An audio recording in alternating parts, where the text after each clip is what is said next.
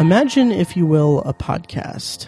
A podcast beyond that which is known to man. It exists in both fandom and discovery, in viewing and critiquing. My name is Matt Hurt. This is Anthology.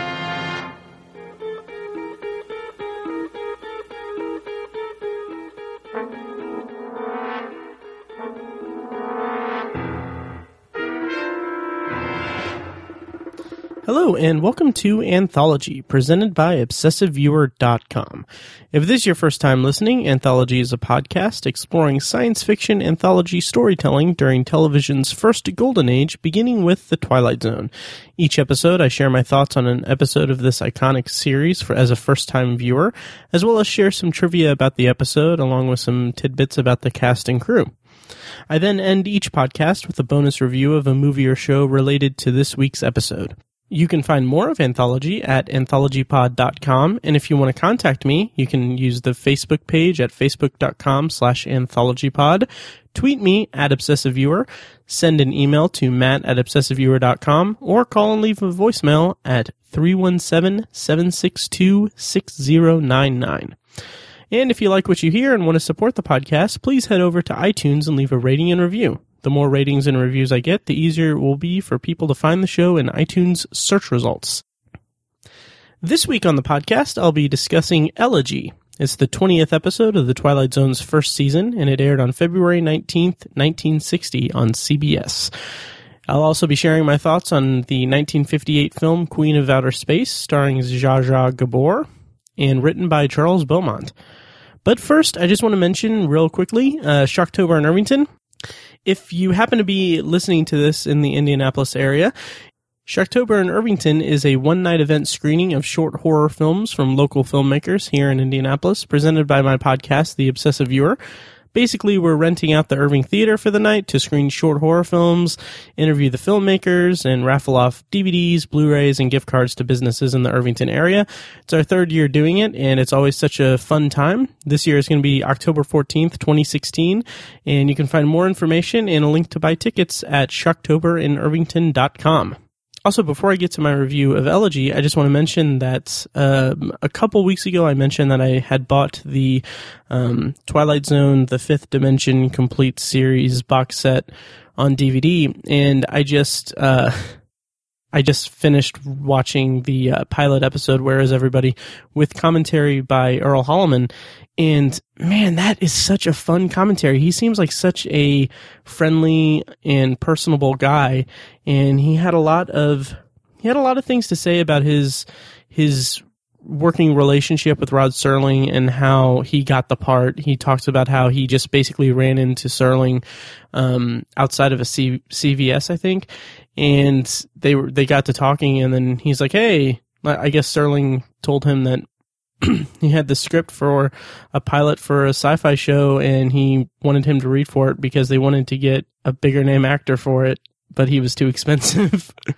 So it's such a fun listen, and he doesn't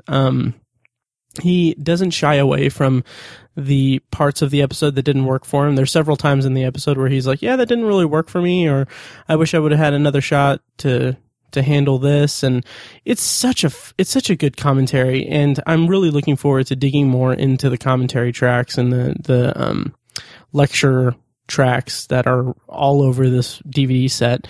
And so yeah, I'll be digging through the box set as I go along, and I'll probably be mentioning here and there some of the commentary tracks or special features I watch along the way. Okay, so having said all that, let's get into my review of Elegy. Of course, I'll start us off with a reading of the plot summary, courtesy of the Twilight Zone Companion by Mark Zicree. And of course, this review and this episode will be spoiler heavy, of course, so bear that in mind. So here's the plot summary for Elegy. Their ship almost out of fuel, astronauts Weber, Myers, and Kirby set down on a remote asteroid and run smack into a mystery. The place is quite Earth-like, down to the buildings and the people, but no one moves. The men witness a number of inanimate tableaux, a full marching band, a man being elected mayor, a card table at which one of the players holds 4 aces, a romantic liaison in a hotel suite. complete with violinists and a homely woman winning a beauty contest. The three are startled when they find someone who does move, Jeremy Wickwire, caretaker of the place. He explains that the entire asteroid is an exclusive cemetery where the dear departed can realize their greatest wish in life after they die. He serves the men wine and asks what their greatest wish would be. All three reply that they would like to be on their ship, headed for home. Too late, they realize that Wickwire, who is a robot, has poisoned their drinks, having thus ensured the continuing tranquility of Happy Glades. Wickwire installs the inanimate, embalmed figures of the three men back in their ship. So, Elegy stars Cecil Kellaway as Jeremy Wickwire. This is his first of 2 Twilight Zone appearances. Next we'll see him is all the way in Season 4 in the episode Passage on the Lady Anne. Also starring in this episode is Kevin Hagen as Captain James Weber. This is his first of 2 Twilight Zone appearances. Next is all the way in Season 5, the episode You Drive. Jeff Morrow plays Kurt Myers. This is his only original Twilight Zone episode. However, he was in an episode of the 1980s Twilight Zone, Season 1, Episode 24, titled A Day in Beaumont / The Last Defender of Camelot. He played the character H.G. Orson in the segment A Day in Beaumont. Rounding out the cast in this episode for the 3 astronauts is Don Dubbins as Peter Kirby. This is his only Twilight Zone episode. However, he did appear in one episode of the other, another sci-fi anthology series, One Step Beyond. And writer for this episode is Charles Beaumont, who, this episode was actually based on a short story that he wrote. The story was first published in Imagination in February 1953, and I meant to look it up and give it a read, but I didn't get around to it. But I'll talk a little bit about the differences a little bit here in the trivia section of this review. Director for this episode, making his second directorial appearance in the Twilight Zone, his second of 9 actually, is Douglas Hayes. We previously saw his work in the episode And When the Sky Was Opened, which I covered in episode 6 of the podcast. And it's funny because in that episode I mentioned that his next one will be Elegy, which is toward the end of Season 1. And I made this stupid joke that given my hiatus from the podcast that I had, the long hiatus, I'll probably get to that in 2019. But here I am, so awesome. Anyway, so director Douglas Hayes, his next episode of the Twilight Zone is going to be Season 1, Episode 31, The Chaser. Which, if you guys remember, in When the Sky Was Opened, I believe I was a good fan of that episode. It was an interesting concept, and also had to do with a few different astronauts, ironically enough. If you guys can't tell, this is actually the 3rd episode in a row I've recorded in one sitting, so bear with me here if I'm a little off my game. Anyway, so here are my feelings as a first-time viewer of Elegy for this podcast. Anyway, right off the bat, this episode just... And this isn't really a fair comparison because this actually came out long after this episode, obviously, or several years after this episode. But right off the bat, this episode just reminded me of something I would have seen in Star Trek, the original series. There's a sense of exploration that just makes me think Star Trek. And it works in its favor because there's such an air of mystery in this episode from the outset. And it's something that isn't necessarily... It's not anything that's really spoon-fed to us. There's nothing like spoon-fed to us except for kind of in the 3rd act. But in the first 2 acts, it's such a mystery-driven story, and I was really along for the ride from the outset. And it was really interesting to see the astronauts kind of discover what is going on this asteroid.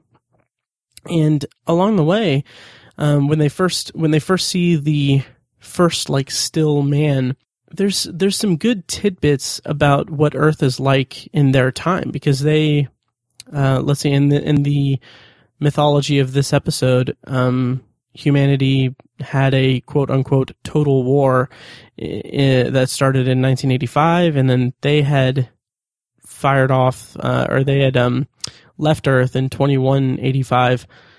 So there's some good world building in this scene. Basically, they make reference to the Total War, and immediately from there, it made me think that this is going to be another Cold War cautionary tale, similar to Third from the Sun. And I mean, I was somewhat right. It's a very cynical story, and I'll get to that in a bit. But it's a very cynical view of humanity, really. And I really like the concept of them finding humans just perfectly still. And I love how the audience is just as confused as the astronauts. It kind of harkens back to something I said in my review of The Last Flight, how there's this air of mystery in the plot, in the dialogue, and it's kind of like the audience is just along for the ride with this mystery, and it's really refreshing to me to be completely in the dark in this instance. And I was just incredibly curious about what it could all possibly mean. And then when I got around to rewatching it for the second time for the purposes of this podcast, rewatching it gives it such a creepy tone, because it's so creepy to me to think that these astronauts are just wandering around interacting with all of these dead people as they investigate the asteroid. It's really, it kind of makes your skin crawl a little bit. But I mean, to the episode's disadvantage, the characters aren't distinguishable at all to me. We've got Kirby, Weber, and Myers. And the only reason that I can really, the only reason I had those names in my notes was because Serling references them by name and by all three names in the closing narration. Like, I've seen the episode twice, can't even tell you which one is which I think is a problem, but it's not a big problem, because the story of Elegy is more about the pessimistic view of humanity that the theme is all about. And I don't know, that might be a little bit of a cop-out, because I want to feel for the characters in these stories. I want to feel for these characters. I want to have an experience where I'm watching Decker in The Last Flight. I want to go on a journey with these characters, and that's something that I'm just couldn't really latch onto in Elegy, unfortunately.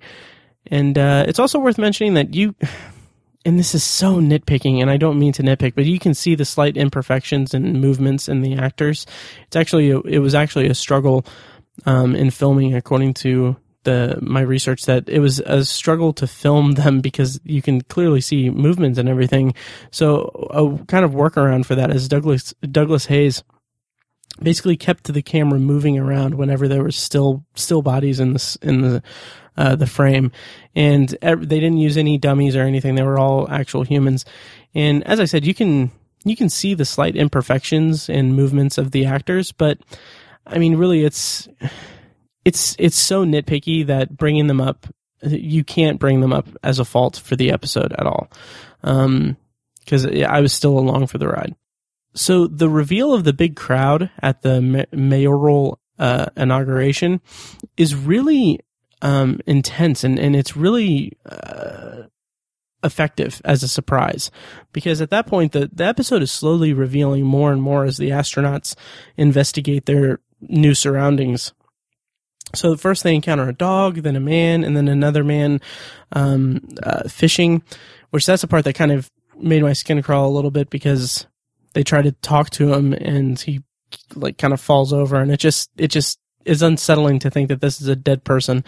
It's kind of literally like these astronauts are just walking over graves, essentially. But after that, they encounter a band that has music playing through loudspeakers, and then the camera just sweeps over to this crowd, this large crowd, watching this mayor be inaugurated into office. And it's a really worthwhile reveal. Unfortunately, in that scene, when they're kind of discussing what they're doing, is that I don't know. Unfortunately, the characters kind of come up with a theory in that scene that was, at least when I was first watching the episode the first time, that theory that they came up with was a lot more interesting to me than the actual episode that we got. Again, that's when I first watched it. I warmed up to it on the second viewing. But the idea that they're on a planet where time is moving really slowly is just really interesting to me. Or I guess it would be asteroid, but regardless, it's really interesting to me. So they kind of posit this idea that they're on this planet where time is moving incrementally slowly. And that idea, I don't know, I found myself really wanting to see the episode be about the world suspended in time moments before the world ended in nuclear winter. I think that would have been a very interesting episode centered around, Cold War fears. Just imagine how interesting the episode would have been if the astronauts learned they were on some alternate Earth, or maybe time traveled and they're under the impression that time is slowed to a crawl, only because it's all leading up to annihilation. That just would have been really eerie to think that they're in this suspended state, like the last moment on Earth where peace was a possibility, or right before everyone was annihilated, complete annihilation. I think it would have been really interesting to see that. But the whole space mortuary thing is still a very interesting thread, and it's incredibly interesting, actually, and it's eerie in its own right. As I said, when they're interacting with all of these dead people without knowing that they're dead, that just really got under my skin on the second viewing. And let's see. So I'm skipping ahead a little bit. So let's go back. The beauty pageant. That scene in particular was really creepy to me as well. And it's also funny to go even farther back. The fact that they even split up is kind of funny to me because, I mean, come on, something weird is going on this asteroid. Don't split up. But fortunately, nothing bad happened to them as a result of that. But anyway, so about the beauty pageant.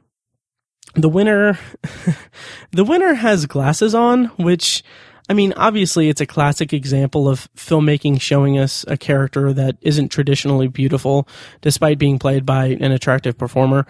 Basically it's Hollywood ugly with quotes around it. But showing this shot of this beauty pageant winner wearing glasses and kind of not being the traditional beauty pageant woman, that says so much about this character and her hopes and dreams and what she wanted most. And that's also to the detriment of the episode itself, because just by seeing a shot of this completely still person, I got much more character development out of her and her character than I did of any of the three astronauts that are on screen for a majority of this episode. So, I don't know, but I really did like the way that the astronaut, whichever one it is that's at the pageant scene, I loved him freaking out. And I liked his big outburst of anger and frustration and confusion and fear. I liked that scene. But again, it's followed up by the reveal of Wickwire, and I gotta say, hate's a strong word. Hate's a strong word, guys. I really dislike the way that they introduced Wickwire. And I'll go ahead and say it. I hate the music that plays when Wickwire turns to watch the astronaut leave. Like the scene reveals to us that they aren't alone. And that's okay, fine. That's a good way I understand that that's how, that's the end of the first act, and they needed to get people, invested in the story and everything. And I understand that that's ushering us into the second act. But the music is played for it's played as comedy. It's kind of a comedic kind of like melody, and it clashes so hard with the twist on screen. And I don't know, if I had my druthers, it would have been so much more effective if the first time we see Wickwire was on the porch with the newspaper. Like that scene, like imagine seeing that scene without seeing Wickwire anywhere else in the episode. And they go up to the guy on the porch with the newspaper covering his face, and they like ask him, like, do you mind if we come in? And then the surprise of him lowering the newspaper and speaking to them, that would have been a really effective sequence. But unfortunately, we know that he's there because the end of the first act showed it to us, and that's kind of a shame. I think it would have been better if that was the first scene that we saw him. So about Wickwire, I was really curious once he was introduced. I was really curious if Wickwire was going to turn out to be another example of death personified. We've seen that in a few episodes in the past, and I was really curious if they were going to go that route again. Maybe this asteroid is supposed to be purgatory for them, and he's ushering them into death, like in the Hitchhiker, or in I guess One for the Angels as well. Just any representation of death personified. So having seen that in so many episodes in the past, or seeing that recently in the first season, I was really glad that wasn't the case. And I mean, I was still kind of left wondering if he was autonomous or programmed to destroy all humans who land there. It wasn't very clear on that, but he clearly has a certain perspective of humans, and I appreciated that about the character. And what I also noticed was that there was a strange repetition of the astronauts not remembering Wickwire's name. There's a few instances where they address him by name, but then they stutter or they mispronounce it. And I didn't catch this the first time. I didn't understand the significance of it the first time, but having watched it a second time, I think that it's supposed to represent man's disregard for other people. They don't remember his name because they don't bother to commit it to memory because they're men. And in the world of this story, mankind is a blight on the universe, essentially. That's kind of the severe pessimistic view that this episode takes.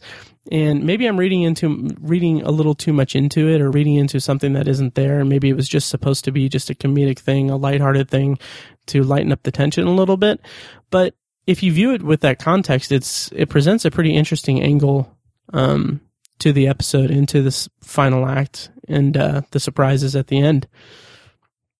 And so as soon as Wickwire asks them where they would like to be and what they want more than anything, basically, I mean, I knew exactly where the episode was heading, but I find the why more interesting.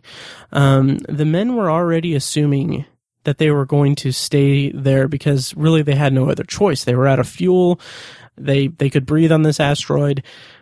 They figured, okay, well, they just assumed they'd spend the rest of their days there, or until someone could come get them. Whereas Wickwire is the caretaker, and he's in charge of making sure the bodies aren't disturbed. And what I picked up on the second time around was that the astronauts disturbed the dead, and maybe that's why Wickwire killed them. That's kind of the impression I got a little bit. But also, you know, his Wickwire's line at the end kind of sums up why he did it. Which I'll get to in just a moment, because I want to mention that it's really telling that the one astronaut, again, don't know which one he is, don't know his name, but it's really telling that the one astronaut that realizes they've been poisoned, like he's the first one to realize that they've been poisoned and they're about to die. It's really telling that when he realizes that, he lashes out at the other astronauts. He basically screams at them that he warned them that that this man wasn't trustworthy and that they shouldn't trust him. And this outburst really supports the theme that no peace can be achieved while man reigns, basically. And this is followed up by Wickwire responding to them, asking why he just killed them. His line, and it's the high point of the episode for me, is that he says, "Because you are here and you are men, and while there are men, there can be no peace." And that is the perfect summation of the episode as a whole, and the theme that it's trying to, and the theme and story that it's telling. And the way that the shot is composed, it's an extremely tight shot of Wickwire's face as he says it. And I mean, it's almost as if he's speaking to us as the audience, saying that, like, hey, you know, there can be no peace because, humanity is terrible. So it's a very cynical view. And, I guess that leads directly into, my thoughts on the cultural subtext / theme of the episode. So the episode takes the Cold War cautionary tale backdrop that we've gotten in past episodes, and it spins such a a very cynical story about destruction wrought by man. And it's a really interesting base to create a story from. I like the implication that peace isn't achievable while humans are around. It's a really, really bleak outlook and really bleak thing to end an episode on and to build an episode around. But maybe it's my cynicism speaking, but given the history of mankind, just in general, it doesn't really take a total cynic to get you to agree that it's kind of a possibility, or you can kind of rationalize the actions of Wickwire and the viewpoint of the episode. You can see where it's coming from. And also the idea that this elegy, not elegy, but the Happy Glades, the concept of it, and the idea that there's this asteroid that rich people have their bodies placed in their optimal or their favorite or happiest moments is a really interesting concept. And there are references in the end where Wickwire talks about Happy Glades and the business of it. And I feel like they could build an entire movie around this concept. I think that would be really interesting to see. This final resting place science fiction space resting place thing is really interesting to me. And also this episode kind of harkens back a little bit to The Lonely. Both episodes are about asteroids and places that they people put people. That's a stretch. I'm sorry. I don't know. There's a better way to articulate that, but both involve the future. Both involve places like in The Lonely, the asteroid is a prison, and here in Elegy, it's a cemetery. How about I get to trivia? That sound good, guys? All right, trivia for this episode. Again, it's now midnight, and I've recorded 3 episodes. My voice is hoarse. Anyway, trivia for the episode. Inside the spaceship, some of the equipment in the set was originally used in Forbidden Planet, and which also Forbidden Planet featured Earl Holliman, of course. And the equipment also shows up in a number of other Twilight Zone episodes. And also the set of the room of the frozen mayor addressing the crowd had been used in the Purple Testament as the lobby of an army hospital, which I just talked about last week. And then apparently that will be used again as a hallway for a college campus in Long Live Walter Jameson, which I will be reviewing here in about a month. Let's see. Oh, also, it's the same set that was used in the 16mm shrine as Barbara Trenton's house. And so in the original short story, there was a motionless car race set. Apparently Charles Beaumont was really interested in, like, one of his big hobbies, I guess, was auto racing. Like, he was a big fan of auto racing, and he was not pleased that Douglas Hayes replaced that car race set with a beauty pageant, which is funny because the beauty pageant is widely considered the most memorable part of the episode. And part of Douglas Hayes's rationale for not including the car race is that it's hard to show motionless cars, as if they're suspended in time or they're frozen. So when you have a car that is stationary, it just looks like it's parked. It doesn't look like it's been frozen in time. And so he sidestepped the struggles of trying to put that to film by making a beauty pageant sequence. All right, and to kind of round out trivia, the title Elegy refers to a song or poem expressing sorrow for one who has died. I'd never really heard the term before. I thought that was interesting. All right, so closing out my thoughts on Elegy. Overall, I thought the concept was clever. I will give the episode that, but despite its interesting premise and the great mystery aspect of the first act and the kind of cynical approach to, or the cynical view of humanity, and which was also a reflection of the time, I'm sure, of some sensibilities during the Cold War. But I forgot to mention that in the cultural subtext. But anyway, despite its interesting premise and the great mystery aspect of the first act and of the cynical view of humanity, I was more interested in it as a concept than as a story. Part of that may be because I was instantly interested in the theory that I had halfway through my first viewing. That theory that, or really me latching on to the theory that one of the astronauts posited in the episode, basically, where time is just at a standstill.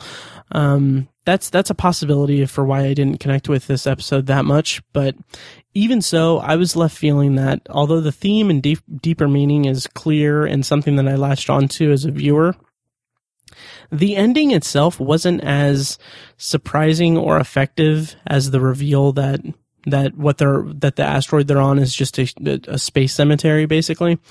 The ending wasn't as surprising or effective as that reveal. And I don't know. Having said that, the episode's cynical approach to its view of humanity and the subtle ways that the astronauts' behavior support that theme are really interesting elements, and really incredibly interesting, actually. And left me with a lot to think about. However, one of the biggest shortcomings of the entire episode is that I couldn't latch on to any of the characters, or there was nothing about the three male leads, the three lead characters that really spoke to me as a viewer. I couldn't latch on to these characters. I couldn't differentiate who they were from each other, and maybe that's kind of the point. Maybe they're supposed to be just representatives of the human race, but it's still, I kind of wish that there was something, maybe some slight quirk or something to differentiate these three men. And that was kind of the big shortfall or shortcoming of the episode for me. So yeah, so overall it was a solid episode. I really dug the themes and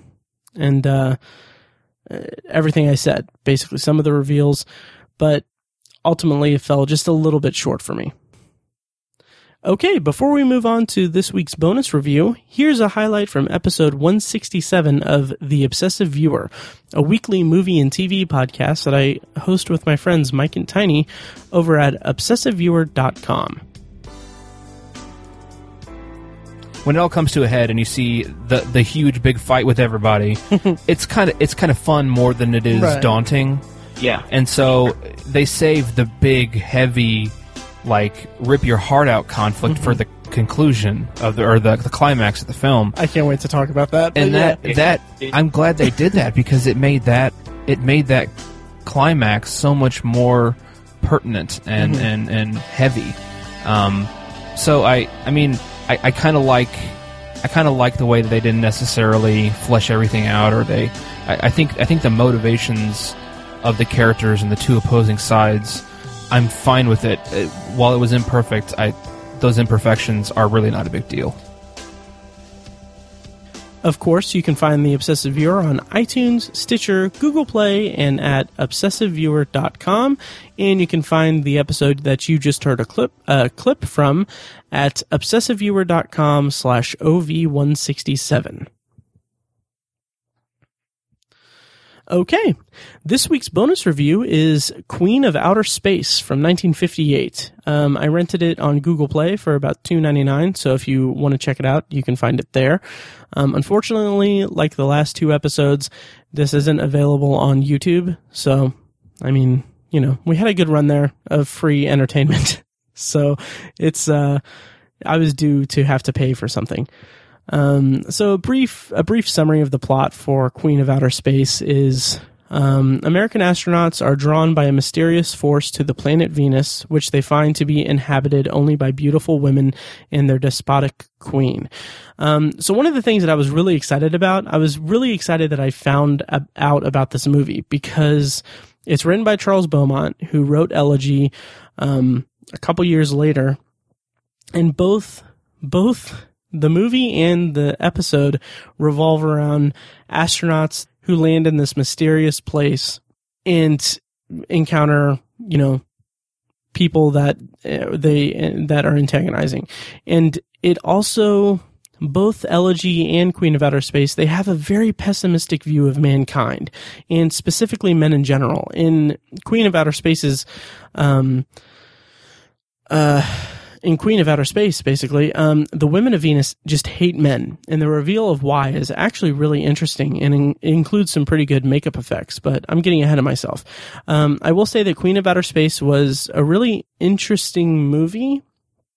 I mean, that might be giving it a little bit too much credit, actually, because I'll get into that in a second. So there's a 15-minute prologue before the opening credits that, the prologue leading up to the astronauts actually landing on Venus, this sequence had some really strong world building, and it kept me very interested. And the footage of the spaceship lifting off is really impressive for the time, and the design of the space station that they are flying toward, it evoked some 2001: A Space Odyssey nostalgia for me. Not to say that the two movies are remotely comparable at all, but it was interesting to see that design outside of Kubrick's masterpiece. So despite the solid prologue and interesting subtext of the pessimistic view of mankind and what the movie was trying to say, the movie itself, unfortunately, just devolves into this really weird male fantasy story that didn't really work for me past the first 20 or 30 minutes. The men are held captive by this Queen of Venus, and their big plan, they decide to use their sexuality to overthrow the queen.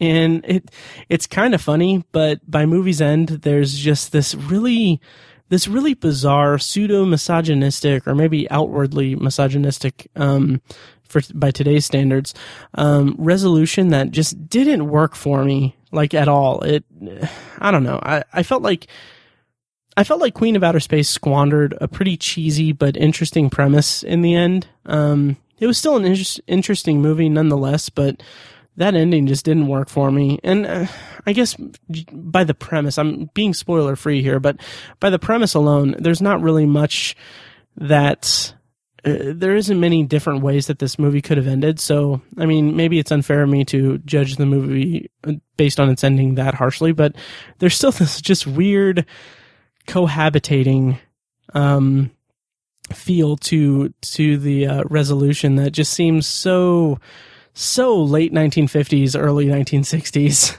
and it's kind of silly and awkward. So it's an interesting movie. I would recommend checking it out, I guess. Again, this also has some Star Trek feel to it a little bit here and there, but yeah, it was okay. One noteworthy piece of information or piece of trivia, though, is that in Queen of Outer Space, one of the astronauts says, and this is a direct quote, he says, "Venus is an awful nice place to visit, but I wouldn't want to live here." And it's funny because that line, it would later be used in Elegy. Basically, in Elegy, one of the astronauts, again, don't know which one, said, "It's a nice place to visit, but I wouldn't want to live here." And I thought that was interesting to hear that in Queen of Outer Space after seeing Elegy. And I also forgot to mention in Elegy that line, I don't know who wrote the episode, A Nice Place to Visit. I'm going to cover it here in about a couple months, basically, on Anthology. But anyway, there's an episode of The Twilight Zone called A Nice Place to Visit, and I don't know if I thought that was funny that those words are in a piece of dialogue in Elegy. I don't know if I'm reading into it. I'll know more when I see A Nice Place to Visit. Anyway, that about does it for this week's episode of Anthology. Once again, I want to mention that if you're in Indianapolis, check out shocktoberandirvington.com. And also, I forgot to mention, once again, just reiterating it, a couple weeks ago, I was a guest on Submitted for Your Approval, a Twilight Zone podcast hosted by Brandon Cruz from Apathetic Enthusiasm. And I really had a lot of fun. It's episode 26. We reviewed Execution. So go find that and like Submitted for Your Approval on Facebook and and check out Brandon's other show, Apathetic Enthusiasm. Also, while you're at it, if you're listening to this, go and like Anthology on Facebook. Because I like the little notifications, and I want to post more stuff on the Anthology Facebook page, but the likes are a little low, and I don't know if it's something that I want to put a lot of energy in until I have a lot of likes on there. I don't know if that makes any sense to you guys or whatever. Anyway, my voice is hoarse now, so I'm going to close out this episode. Next week's episode, I'm going to review episode 21 of the Twilight Zone's first season, Mirror Image. And I don't know what bonus review there will be for that, but I'm going to check out that episode very soon and go from there. So once again, thank you so much for listening, and I will see you guys next week. Bye.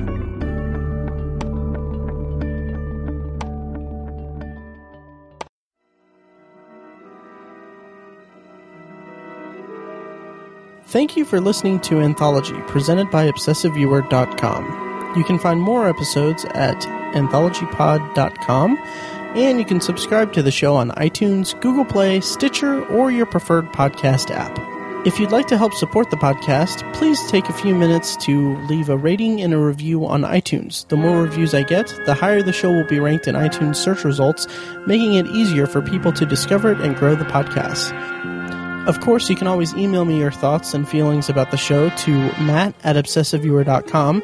You can also tweet me at obsessiveviewer, like the Facebook page at facebook.com/anthologypod, or you can call and leave me a voicemail at 317-762-6099 for a chance to have it played on the show. If you like what you've heard here, I urge you to check out The Obsessive Viewer, a weekly movie and TV podcast I host with my friends Mike and Tiny.